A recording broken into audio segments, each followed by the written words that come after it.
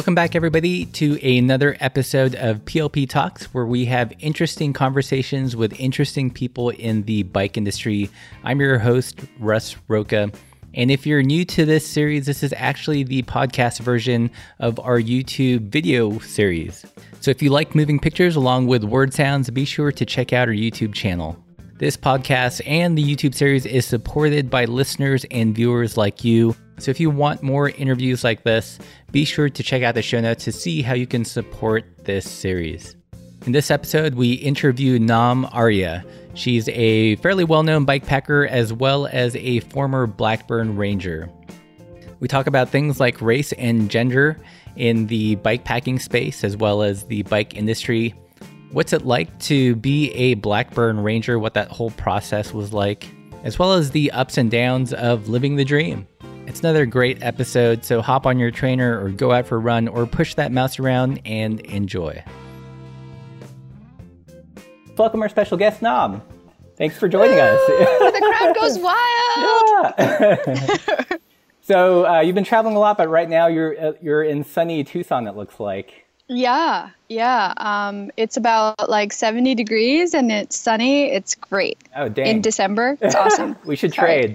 We're in Missoula and it's, I think the temperature outside currently is like 18 degrees. So it's a big difference. Forget that. Yeah. No, thanks. Yeah. So for those that might not be familiar with you, can you tell us a little bit about how you got into bike touring and bike packing? Oh, touring and packing is like a whole different story. So I mostly started because I was gifted a touring setup by my partner. And I've always kind of wanted to tour, but I didn't like the look of the extra cycle. You know, I think that's what in my head 3 years ago, I had in my head that that's what touring looked like because that's what people I knew who toured did. And I was like, that's really not for me. It seems like too much stuff. So I got gifted this red stump jumper.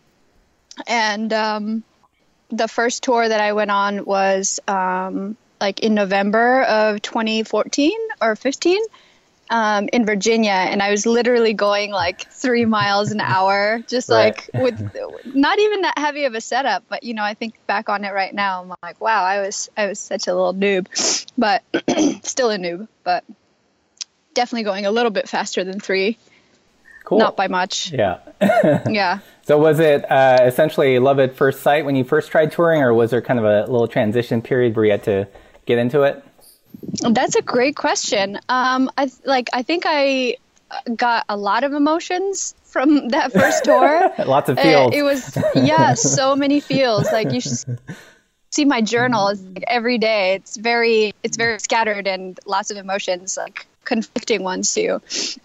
It wasn't really love at first ride or whatever you want to call it, but it was definitely healing. It was time I had to myself to think about stuff without any kind of like external judgment or feeling that like external judgment. It was just me, you know, out there.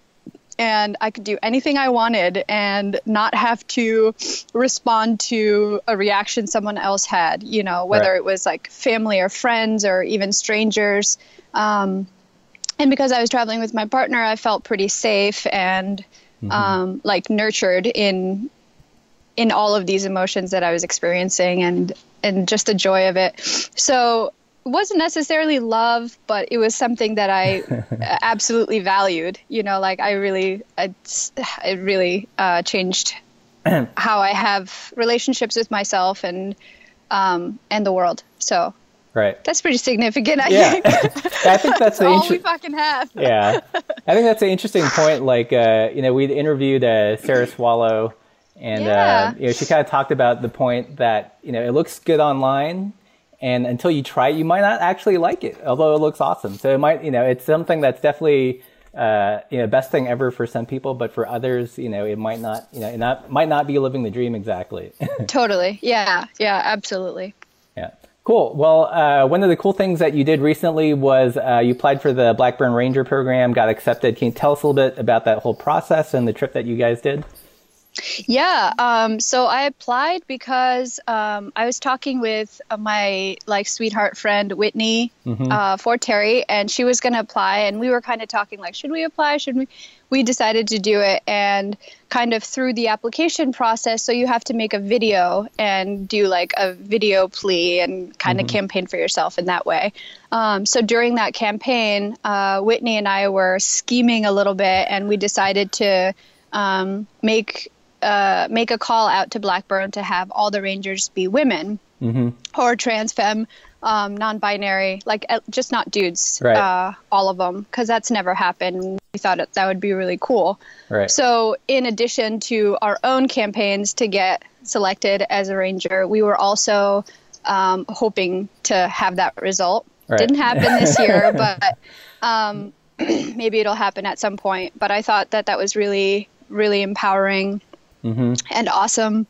And I think it engaged a lot of people and just kind of planted the potential of what that could be and what that could look like for the industry or like for ourselves.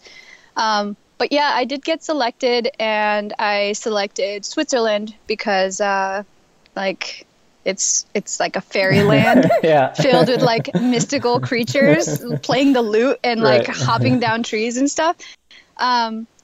So I wanted to go there also because there's like lots of Tibetans there. I have a cousin there.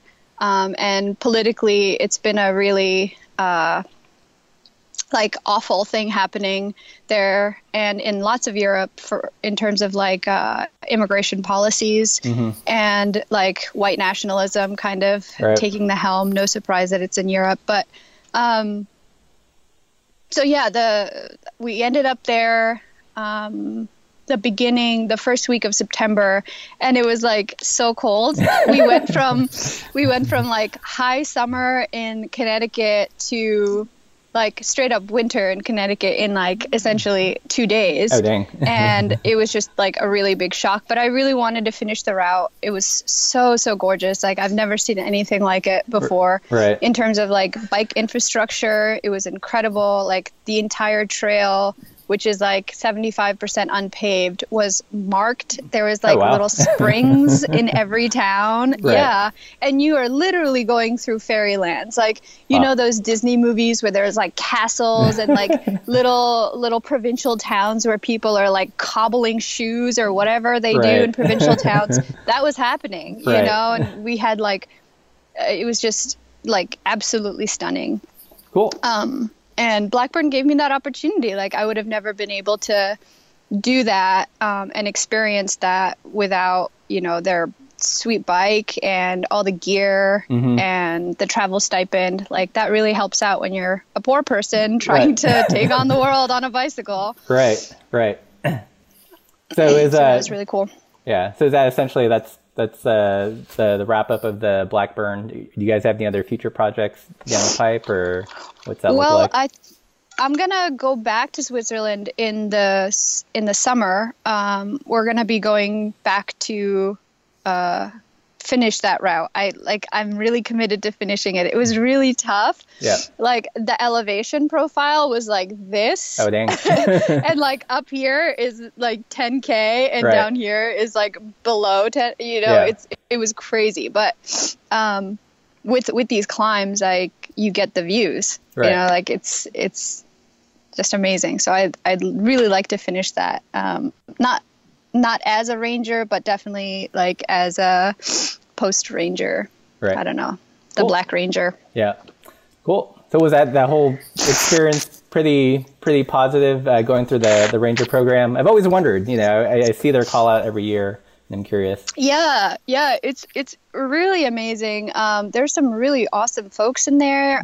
Amanda, who I was in contact with the most during my trip, is like this super solid person who is a really strong rider, and on top of it has like a really good head on her shoulders kind person. And Robin is like just like the sweetest person in the world. Yeah. And then there was lots of other folks who are part of like on the Blackburn side who were just incredibly supportive and like pretty cool to hang around with. And then like there's the other rangers who are also just really, really funny, good people to get drunk with. Like, really, really fun. Like Pablo, who's traveling around Spain with his dog Hippie, was at like the camp, the pre-ranger camp this year, and they were just like the coolest. So it was overall like super positive experience. Cool. And I'd encourage everyone to apply for it. Yeah, we got a chance to hang out with Robin for a couple of days during the Oregon Ramble ride, and that was pretty cool. Because that was my first like interface with like the people behind the brand, and they seem all really like laid back and chill, and super approachable. I mean, one of the first things that they told us was like the priorities for you and your adventure is just to have fun, and other than that, we don't really have that many expectations. Like, definitely send us pictures and journals, which is what I was doing anyway. But like, have fun. And so like 2 weeks into it, when we were battling snow and cold, and like, obviously I didn't prepare as well as I should have. I was like, I'm not having any fun. Like, it's not that fun to be winter bike camping in the wild. So then we decided to go to Italy. Yeah. And it was a lot better there, weather-wise.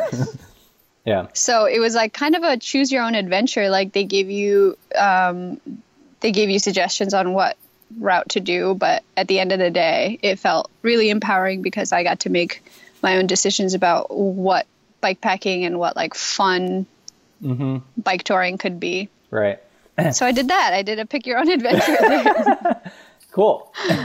So I watched your Blackburn application video, and aside from like the biking aspect, it sounds like you have like a real like activist background. Do you feel like doing something like the Ranger program, or having a platform on social media gives you just a place to talk about other issues that are important to you? Yeah, absolutely. I've been like active politically for a while. I'm a Tibetan person, so like naturally you're born with like a megaphone in your hand and a banner in your heart. Like, so growing up, like going to Tibetan National Uprising Day marches, like our slogan is, if someone is oppressed, then no one is free. So, and then like mix that with like Buddhist teachings of empathy and compassion. And so you've like created this culturally an activist, because like there's unfairness kind of everywhere.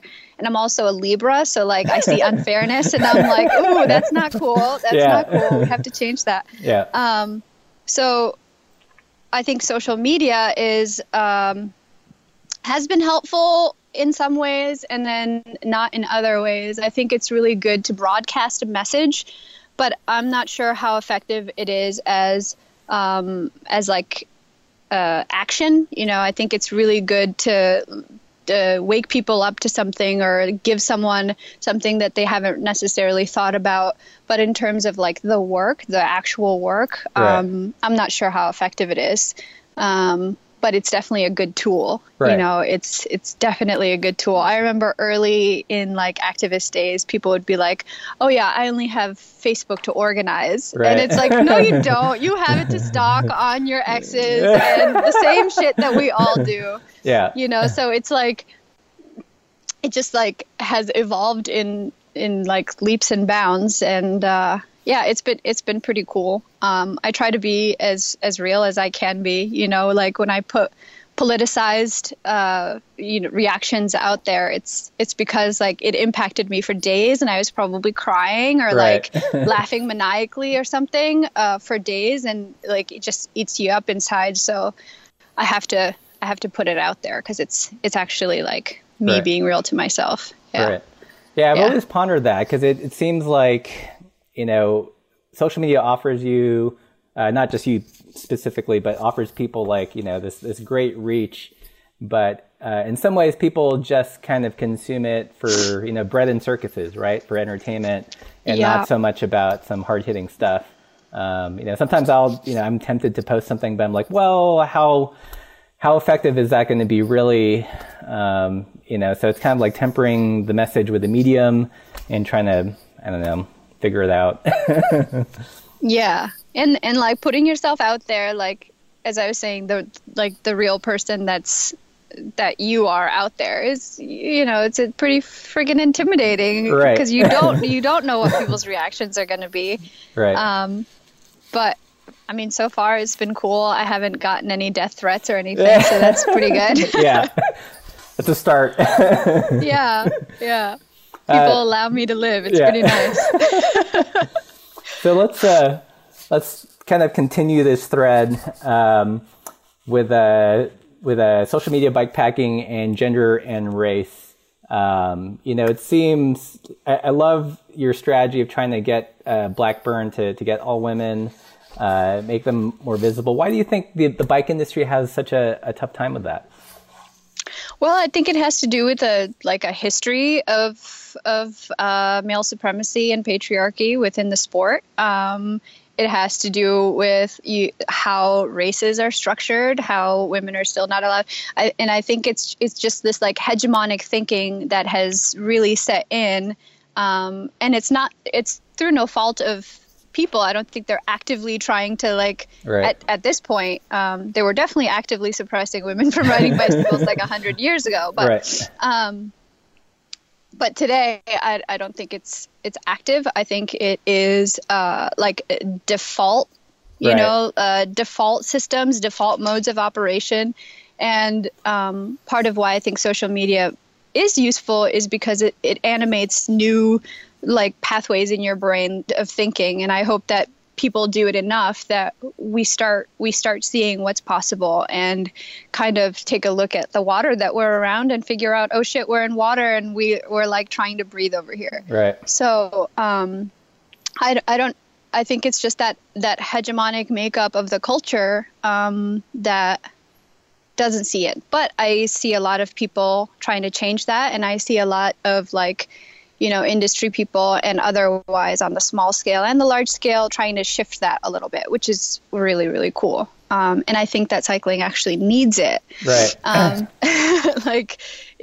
We need to be more than just the same thing that we've been seeing, because that's kind of boring. Right. And yeah, I think for me personally, it's sad when I flip through the Instagrams and I'm always scroll. And when I see someone that's, not a white dude, I stop, and that's shocking to me. And it's sad that it's shocking, And then you double click, you're like right, so much. And you make sure you know who they are. Yeah. Because I feel like in some ways, I got into touring in 2007-ish.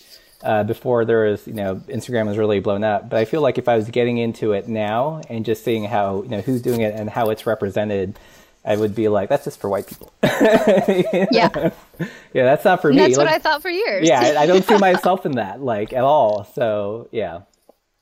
Yeah. And I think, the people who need it the most, I mean, I can speak from my own experiences, the clarity, the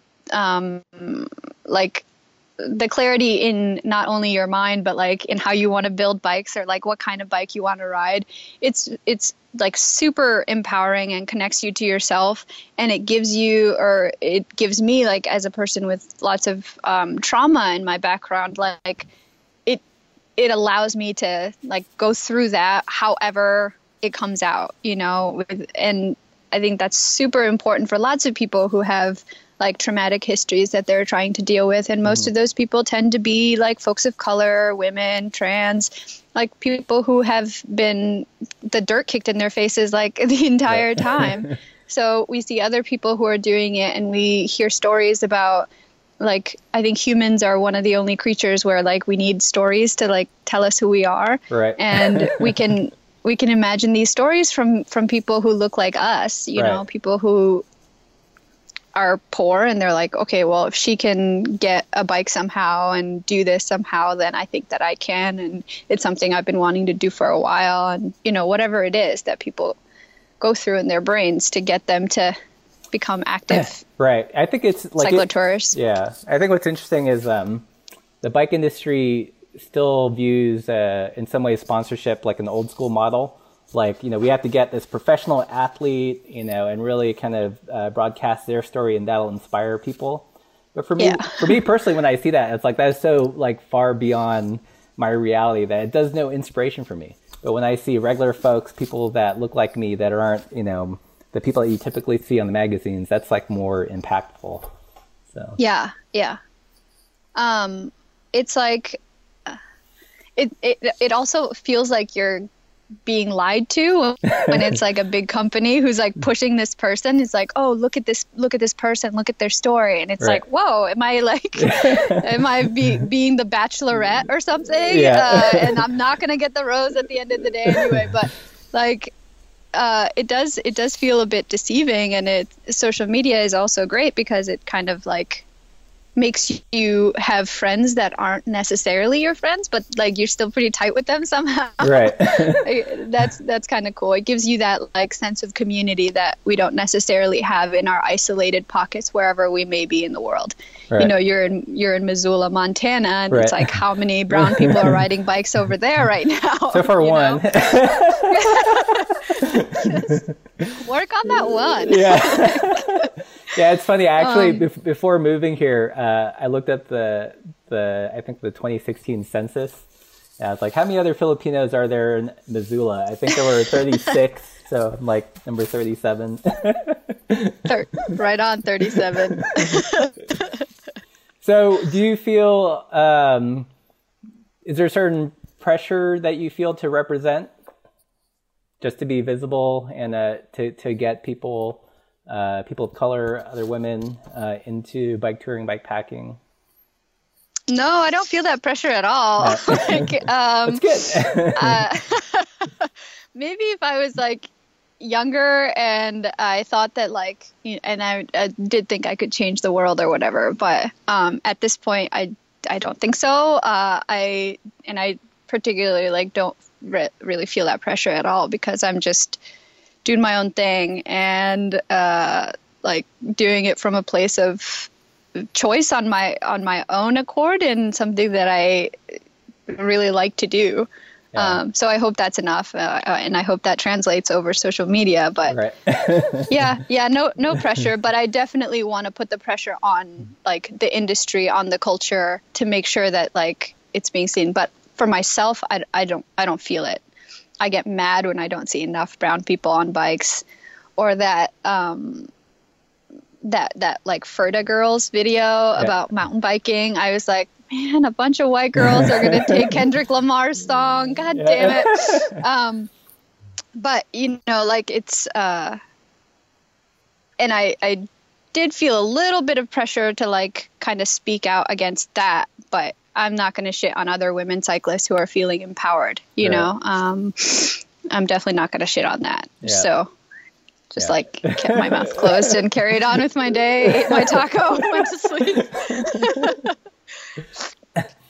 What are, do you have any ideas of like just easy things that bike shops or brands could do to kind of, level the playing field and kind of facilitate this conversation? Yeah. I mean, I think about my story and it's been about like opportunity. Like if I wasn't gifted my touring rig, I wouldn't have necessarily toured. That opportunity was presented to me and I took it and I loved it. And Blackburn presented me with the opportunity to travel abroad. I haven't really done that at all because, I didn't have a passport. I wasn't a citizen of the U.S., all this other stuff. So I think these opportunities come up and that might be different for like whatever bike shop or frame builder, like whatever your capabilities are of providing those opportunities for folks, and just like trying to be a good person and realizing that people come into your shop or people come and ask you for a different frame with a whole like personhood and not necessarily like the most knowledge person about bikes or frames or whatever it is. And just to like share your knowledge in a way that is like cooperative and not like paternalistic or like condescending. Right. I've definitely been paternalized at and condescended at quite a bit. And that really like drew me off of cycling initially is like being 18 and going to a bike shop and being like, hey, can you turn this into a fixie? And they're like, no, that's stupid. And you're like, oh, okay. So then you don't engage when you have these negative interactions with an industry or people. You don't engage. You don't want to. It's like a self-preserving thing that we've learned as humans, and that's totally legit. So like, yeah. I mean, I'm not asking for too much here, just for people to be good. Just be good, people.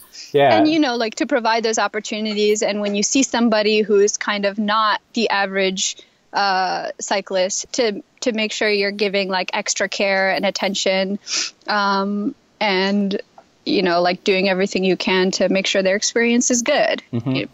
People know how to do that. We live in like this hyper service based industry, you know, like it should be like that. And I don't think it's too much to ask. Yeah. To be honest. Yeah. I think it's kind of like interesting times in the bike industry. It doesn't sound like it's doing very well. Lots of shops are closing. And part of that, I think, is like the value proposition for the bike shop has to change. They're not just a purveyor of goods, but they have to be like a third space, a community space, a place that, you know, enables, you know, new cyclists. So there is like a huge like service and educational component that bike shops have to embrace. And you know, so far I've seen like the ones that are like, we only sell stuff are like not doing well. And the ones that are kind of nurturing community are doing better. Absolutely. Absolutely. Because like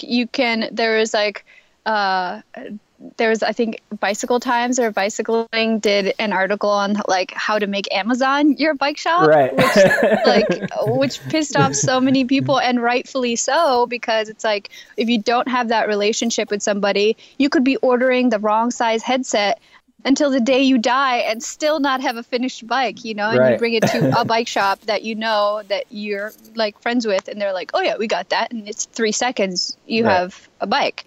So I think it's really helpful to have these relationships, like you were saying, and like a sense of community around a bike shop. And I think bike shops are incredible for building that sense of community and fun, like centered around being active and being outside and fun and creating your own aesthetic for a bike. Like that, all that stuff is so fun to me. And that's something that bike shops have nurtured, and I hope will continue to nurture. I hope people don't just order their shit on Amazon, you know? Because you don't know what it's going to look like on your bike. You don't know how it's going to feel. You know, like all this stuff. All this stuff. Bicycling is very emotional. So, like, you got to be connected emotionally to it. Otherwise, like, what the fuck are you doing? Yeah, they have to be part therapist. Like, I definitely think... Totally. I mean, I definitely feel like, you know, because of the internet, you know, there's price transparency. So if someone's just trying to shop on, I just want the cheapest deal, you know, bike shop's going to lose. So they've got to have another, like, value proposition, and whether that's service or just warm and fuzzy from being like, you know, a good shop people, like that's something that they have to like really promote and focus on. So do you have so speaking of that, do you have any, what's been a couple of your favorite bike shops that you've visited? I love Golden Saddle, of course, in LA. Those dudes are like so freaking nice and welcoming, and when I'm imagining like bike shops in terms of what they can be and what they can provide for the community, like I'm thinking about Golden Saddle. There's just people chilling like in their like hallway kind of thing outside, and like there's so many beautiful things to look at, but there's also like a full scale bike shop, and the people who come in there are just like really friendly. It does feel like there's a sense of community there. That's the only like bike shop outside of, and in Tucson there's so many, like there's a Bikes, which is like a nonprofit, but they get donated bicycles and then they like strip the parts and offer services and skills to the community on the cheap. Like they do such good work, and they're like a pillar of the community here in Tucson. So like I couldn't even imagine something as wonderful as Bikes, like, you know, that exists outside of this. There's another bike shop in Tucson. There's so many good ones in Tucson. Have you been to Transit yet? Yes. I was going to mention Transit, of course, with Duncan, who is incredible and such a champion of like everything I believe in.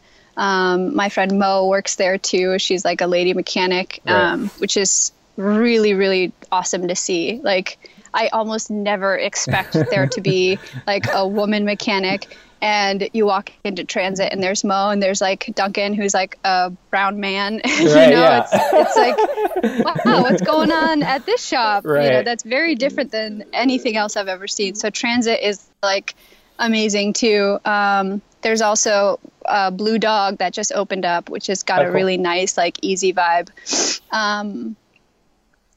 Lots of really amazing bike shops and people who work within bike shops. Like, Bikes also has a Women Trans Femme Night, which I'd never even seen before. Like, Bikes is the first place I learned about WTF, like Women Trans Femme, like that people were actually using those letters to represent an entire group of people. And I was like, hell yeah, like that was a seed that was planted. And so there's a lot of love for bike shops around here and otherwise. Yeah. Well, let's talk about WTF for a second. We chatted with Sarah, and she had mentioned the WTF Bike Explorer Summit that you're a part of as well, I heard. Yeah. That's gonna be. I jumped on like about a week ago or 2 weeks ago. Yeah. So what's kind of the plan and vision for that? Do you have a sense? First of its kind. And it's all women organizing it, women and like non-binary folks organizing it, which is really, really cool. It's going to be like clinics and workshops during the longish weekend. It's going to be from August 16th to the 19th in Montana at the Whitefish Bike Retreat. And we're imagining like people kind of descending on there, like with little mini bike tours to Bikefish, or like the way Swift Industry does their the campouts. Like, that would be cool to have people who can't make it would run their own like regional version of it. And I think just like people coming together who have had these identities or had beef with the cycling industry because they weren't represented, or like they do the shrink it and pink it thing. Someone wrote that. I thought that was brilliant. Like, I think that just being around other people, and like, there's lots of activities happening, but I think the thing that's really magical to me is just getting these folks that I know I'm going to love like, together in one place, doing something that we all really like to do. And the future, I'm not really sure, but for me, like, the future of whatever WTF Bike Summit is going to be dependent on the participants and like what we want. I think that's a really cool feeling to like have an assembly of the Thundercats from everywhere. Nice. Take down Skeletor or whatever. Different show. Yeah. Voltron. It's like when the lions come together. Exactly. Yeah. But I think just like the gathering is pretty good. Why do you think it's important to create that safe space? I'm not sure how safe this space is going to be. I've tried to create lots of safe spaces that are definitely not safe for lots of people, because it's like everyone comes in with different experiences and might not necessarily, like, there's, for lots of people, there's no such thing as safe space. Right. But to have a gathering of people where their like intention is to make sure that everyone is feeling okay. And why do I think that's important? Yeah. Gosh, so many reasons. I guess like it doesn't exist, because it doesn't exist right now. And I am a big proponent of like having people who have been invisible, visibilized and empowered.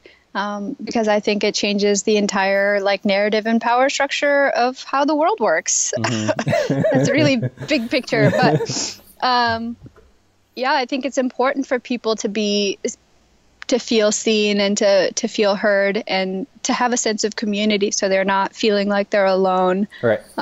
Because like right now we isolate more and more And it's because the world is an unsafe place for lots and lots of people, especially women. Like, we can barely walk down the street without getting our safety compromised. So I think it's really important for us to all come together and to understand that that we're not alone in this, and that we're not crazy, and we're not going to let ourselves be gaslighted, or, you know, whatever it is, that there is an actual reason for us to be together. Yeah, I mean, it moves me to tears a lot of the times, my sentiment. Like, yeah, I have big hopes for this, obviously. Cool. We're going to get together, and patriarchy's going to be over by the time September comes. It's going to be done. Have you been to the Whitefish Bike Retreat before? I've never been to Montana. No. But I got a hitchhiking ride with a trucker once, and he said that Montana was the most beautiful place on the planet that he's ever been to. Yeah. That I should definitely go. So. Cool. Yeah. Well, truckers. Yeah. Love Montana.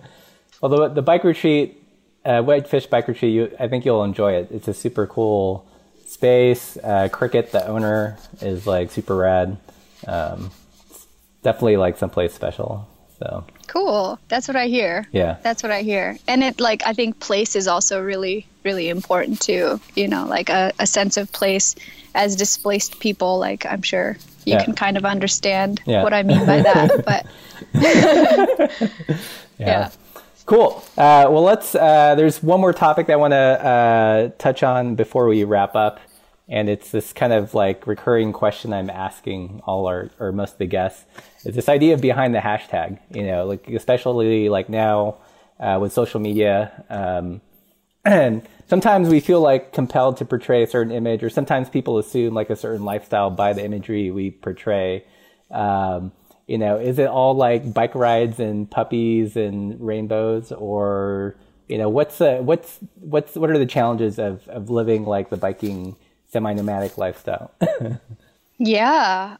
Butt sweat is a big one. You know about that butt sweat life. Like, you're playing with puppies and like dealing with that perpetual swamp ass. Like, safety is a big one, because most of the times we're wild camping, and it's like just the stress of finding a place that's secluded enough, but also like a place that you want to call home for the night. Yeah. That always gives me a little anxiety.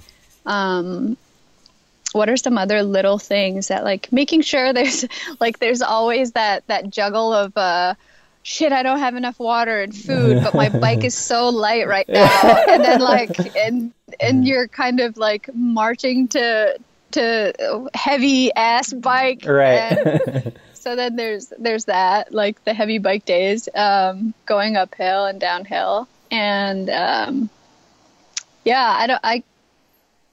aside from the butt sweat stuff, and just kind of like rolling into town, the thing that always gets me, or I think it's kind of funny, is like rolling into a town or like a really nice place looking like total trash bags.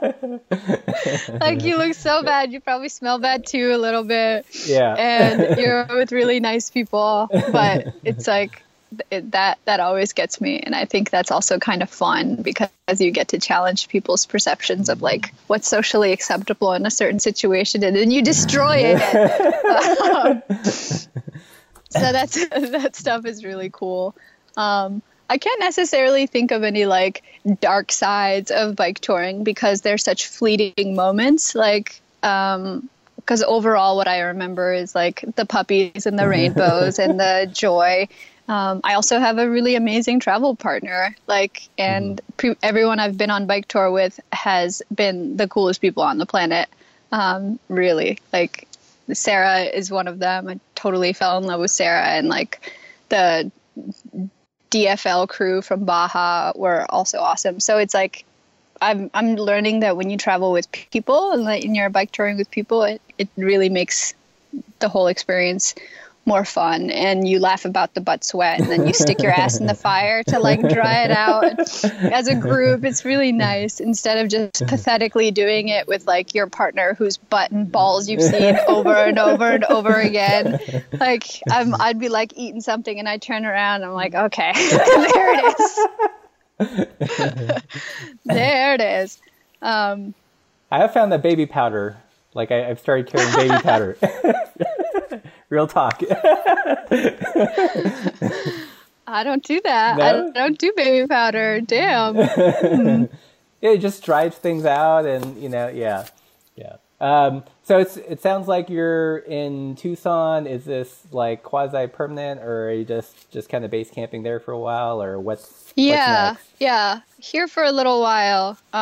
It's definitely been a nice refuge away from the cold and the harshness of New England, which I'm so used to. It actually still feels a little weird that it's December and right. It kind of feels like this.